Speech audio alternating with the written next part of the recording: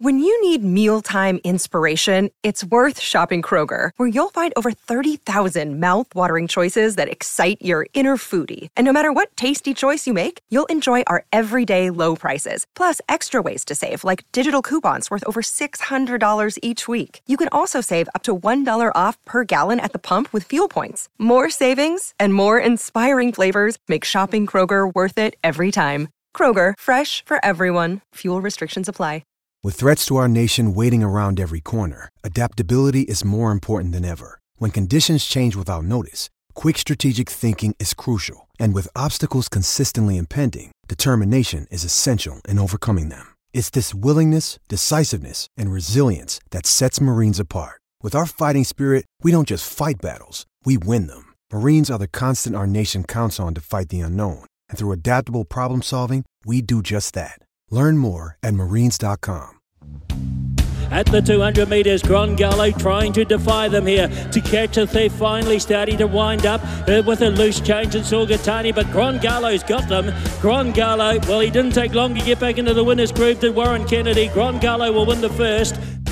Out wide, a Bellatrix Star looks to run on strongly. Velocious move to strike. He'll have to get going soon. Coming after now, Bellatrix Star. Bellatrix Star move to strike and Velocious. These are the three. They go to war at the 100 metres. Bellatrix Star has beaten the hot pot. Now Pour the Wine out wide, burst to the lead, coming after Silver Javelin, Frostfear nearer the inside, Pour the Wine, and the Wizard of Woz is going to ride his third winner early in the card. Pour the Wine won it second over Woz. About Time, Livid Sky's running on, then My Lips Are Sealed. About Time, made the lead, short of the line, Livid Sky, and still bang on, he's done it again, Warren Kennedy. About Time has won it.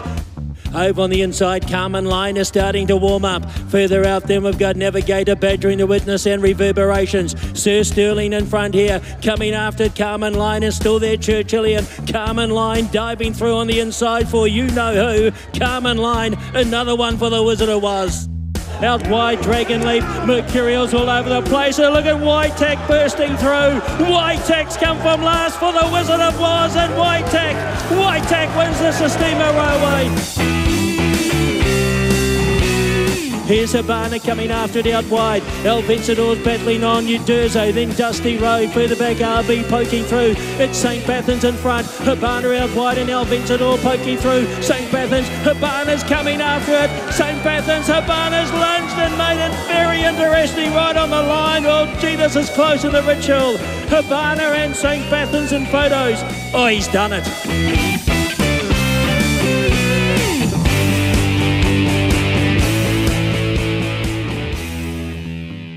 I'm going to fight him off. A Seven Nation Army couldn't hold me back. No one could hold back Warren Kennedy yesterday at Pukekohe Park. 7 wins in a day, including, and what a beautiful call from George Simon. He spotted Whitetack from a mile away, probably because Mercurial sent Bonnie Lass sideways and a gap the size of a truck opened up, but he took it and he flew.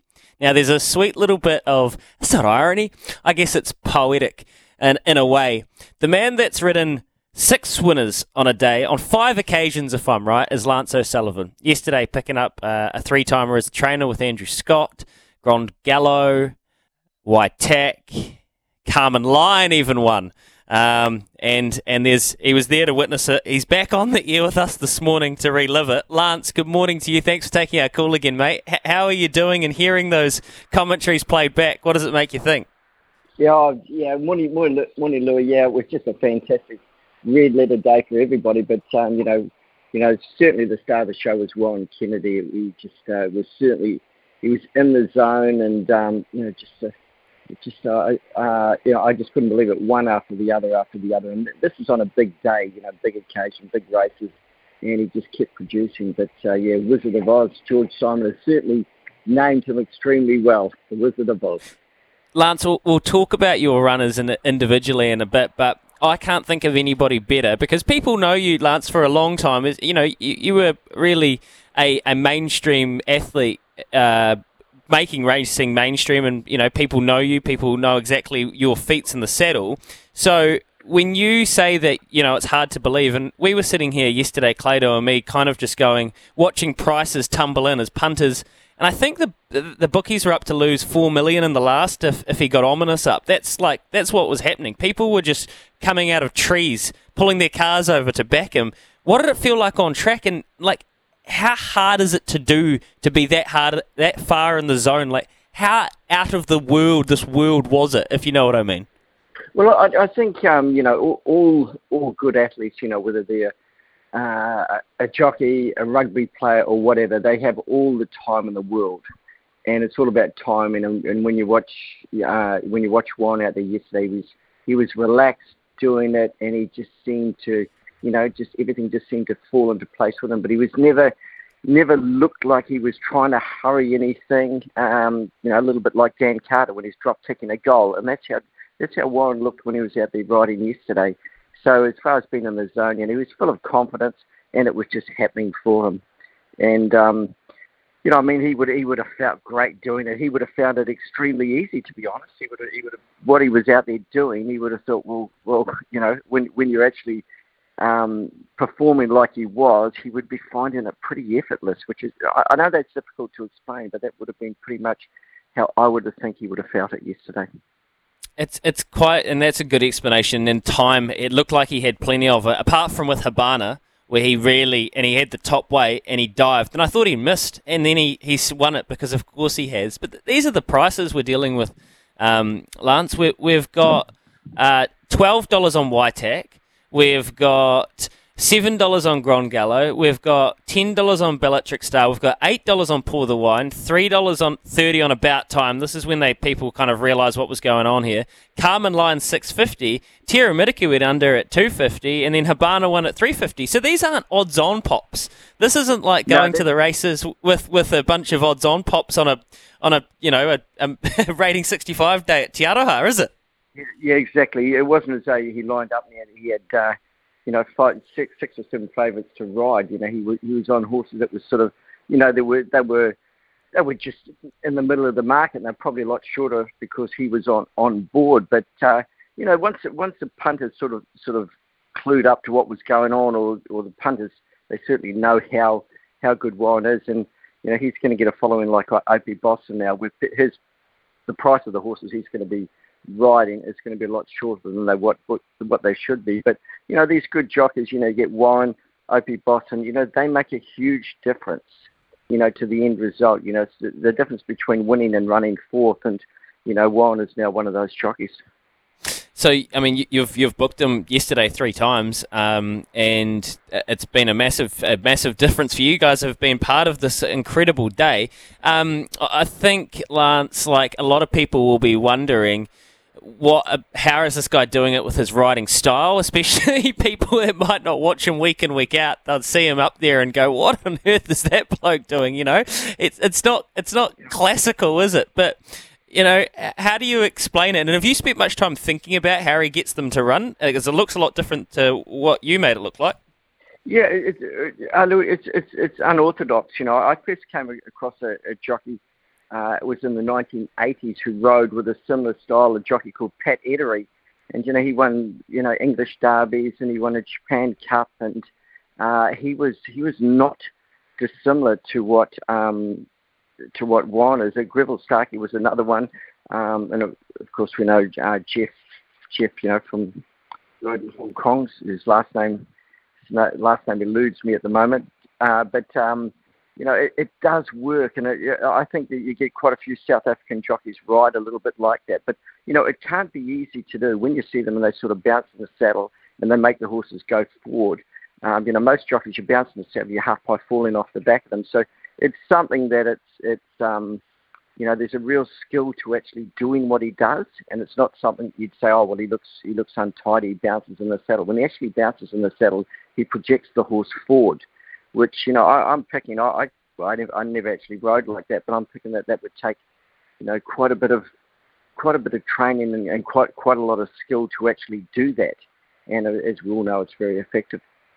Well, it's amazing. Like we've got because you watch Opie, right? And low hands, sits still and quiet, and they just run, and then he gets going, and he kind of makes it look effortless. Where Warren and the horse is running for him, but then Warren, it makes it look like there's a hell of a lot of effort going on, and the horse is still running for him. And yesterday we had a. You couldn't get two different jockeys, and you get a guy like Opie, and Opie is picture perfect, and I believe Opie could get a horse to run 100 miles an hour and hardly be moving on it, and that's just because he's just got the perfect balance on a horse. But Warren, as you say, he looks untidy, but gets the horses to do exactly the same thing.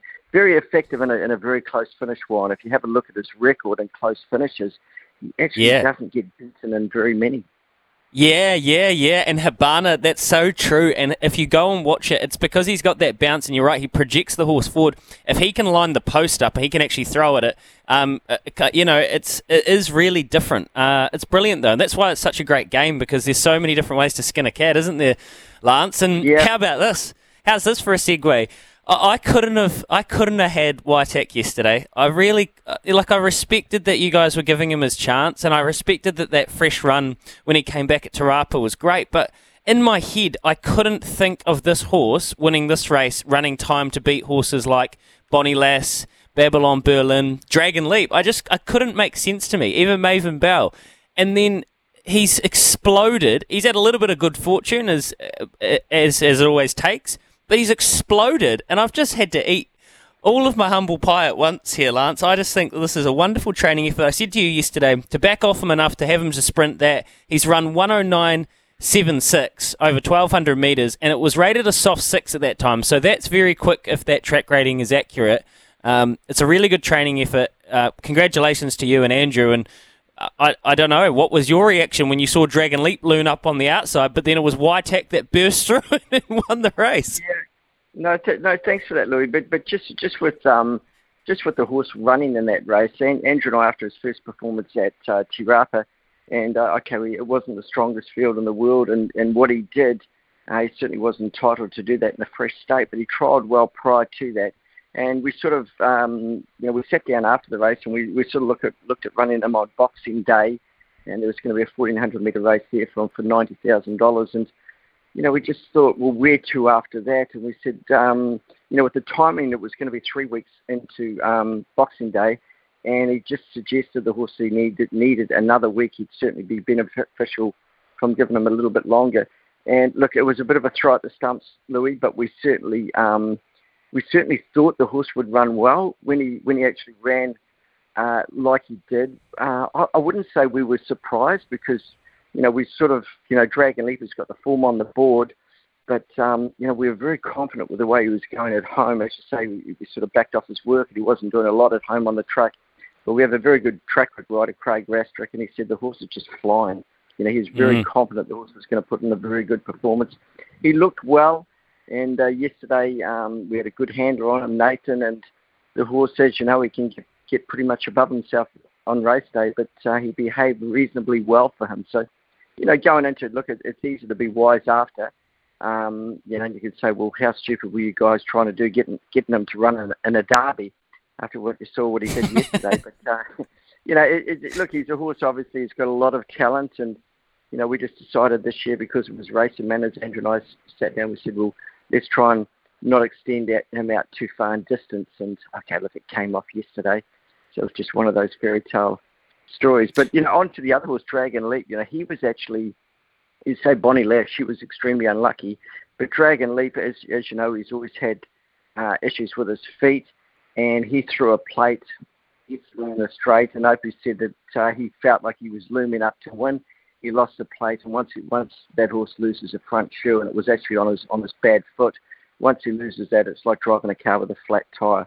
So he can be, I thought he was certainly our best chance, and he did loom, and I thought, well, he's certainly going to be pretty hard to beat, but he certainly had an excuse there yesterday, and all going well. If he comes through his run yesterday, we'll certainly be looking to go down and run him on the Telegraph. Yeah, okay, so that's good. That's good to know around Dragon Leap, and I guess he was also a Derby horse once upon a time. So you've got a bit of a track record there of getting these horses to return as over shorter distances. And on the winner, Waitak, so the 14 in the BCD sprint, is that the obvious kind of target? I mean, I see he was nommed for those mile races, but I was wondering maybe it was that before we kind of knew that he was capable of running that quick over 1,200, and some people did, as you say. So credit to the good judges out there. But where would you suspect he'll go if he comes through well? Yeah, you've got it bang on. That's where he'd head to the 1,400 at Te Rapa, and that's sort of the obvious choice. You're only going to run against pretty much the same horses, and maybe one or two added along the way. I'm not too sure, but he's certainly going to be competitive. We think that 1,400 to a mile is probably going to be his trip, but time will tell. But it was a great bonus yesterday, that's for sure. Grande Gallo, you tipped us that, Lance. Credit to you. You said she was working super. That was a very good ride by Warren. He saw there was no speed in it and just took over, and she was too strong. So good to see that filly back. And Carmen Lyon must have been very satisfying to see her put in and run like we've always known she was capable of. It kind of suggests that she could live up to some of her potential now. Yeah, exactly. She's been one of those. She's been plagued with problems, minor problems all the way along, and it's just she's never really done well, and hence why she's had such a lag away from the racetrack. She's always at stages, she'd be embarrassing to actually take to the track because of the way she looked, but she certainly lined up yesterday, and the way she paraded, she was certainly, if she didn't run well yesterday, the team would certainly be scratching their head, I can tell you now. But Grande Gallo, well, she's another 3-year-old filly who's all her form is right-handed, and I know at Christchurch it looked a pretty average performance, but she changed onto her off leg a long way before she turned for home, and that's always a bad sign in a race when they do that. And she is just uncomfortable going that way around, and you have a look at all of her trial form, all of her race form left-handed, she's pretty much disappointed on every occasion, and once she goes back the right-handed way, she hasn't trialled bad or performed poorly at the races. So, she's certainly got a real liking to going, hopefully the Ellerslie way round. So we all going well. That's where we'll head with her. She'll take her place in the Cracker Mile for 3-year-olds. Lance, it's good to chat this morning. Thank you so much for taking the call. Let you get back to the a couple of days in the paddock yourself. Just punters won't forgive me if I don't ask, because Opie does ride one for you guys in the first today at Tauranga, Mackenzie. So this is the horse seems to be going the right way. Look, it's going to need. He's one of those horses. He's sort of he's going to need to have Opie at his very best to win. He's certainly not going to win out of turn. Okay. Look, any given the track's going to be a big assist to the horse, but we're just hoping to win a race with him somewhere. Okay, noted, mate. Thanks for your time this morning, Lance. Very good to chat. Congratulations again. Cheers, Louis. Thanks very much. There you go, Lance O'Sullivan, Hall of Famer, New Zealand Sport Hall of Famer, as well as New Zealand Racing Hall of Famer. Wow, what a breakdown on Warren Kennedy there. I hope you learnt something there. It's really interesting. Go and watch, and I think what Lance is saying, he propels the horse forward with his upper body, he squeezes with his legs, and he really lifts the horse forward, where Opie will sit as quiet as a church mouse and just kind of urge them along, and they run. It's all about timing and kind of simplicity.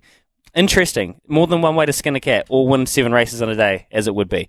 Dave Worsley talking tennis. Well, how about we do that after this? I've indulged myself enough. Racing for the morning. Waitak off to the BCD sprint. Oh, he'll be hard to beat there. 14 at Te Rapa.